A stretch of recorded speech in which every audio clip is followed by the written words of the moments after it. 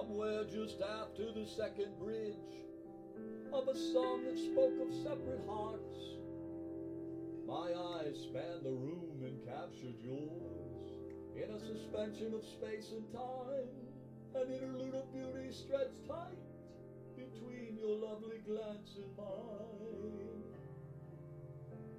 Instinct took over my fingerboard, and all of my frets vanished as I considered the possibilities of spending many long hours enraptured in your gaze, baby.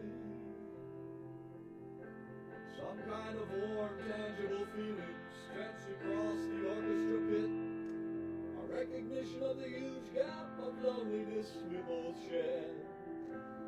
And then you smiled at me.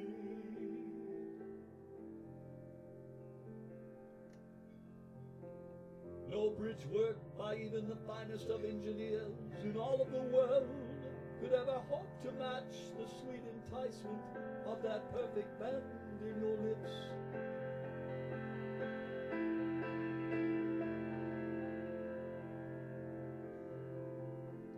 I saw the need in your eyes that matched mine, and the hunger that I feel all the time, and I knew that everything would be fine when I stopped showing off on stage and simply became myself with you, baby. Simply became myself with you as you became yourself with me, exploring all the possibilities. And so the band played on,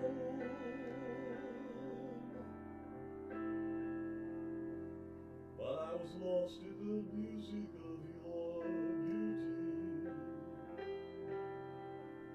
lost in the music of your beauty. Later in the greenroom you appeared at a roadie's request, and we snuggled, extended between two chairs, fingers interlaced tightly, eyes at first pleading and then closing, as our lips dissolve the distance that solitude brings with exquisite kisses.